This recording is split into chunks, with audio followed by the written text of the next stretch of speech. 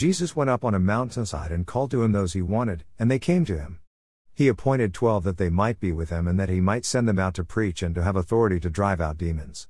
These are the 12 he appointed: Simon, to whom he gave the name Peter, James son of Zebedee and his brother John, to them he gave the name Boanerges, which means sons of thunder, Andrew, Philip, Bartholomew, Matthew, Thomas, James son of Alphaeus, Thaddeus, Simon the Zealot and Judas Iscariot, who betrayed him.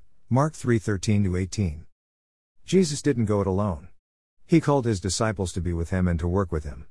It was a team ministry.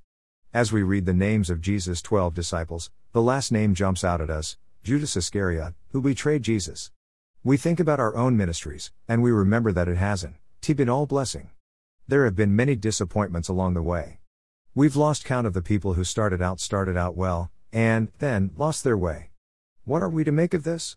The Lord knows those who are His, and everyone who confesses the name of the Lord must turn away from wickedness. 2 Timothy 2:19. We move on from one place to another.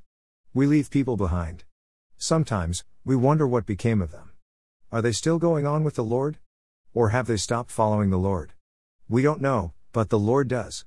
We think of those who have stopped following the Lord, and we pray that there will come a time when they will think of their earlier years and will remember that God still loves them and will begin, again, to love Him.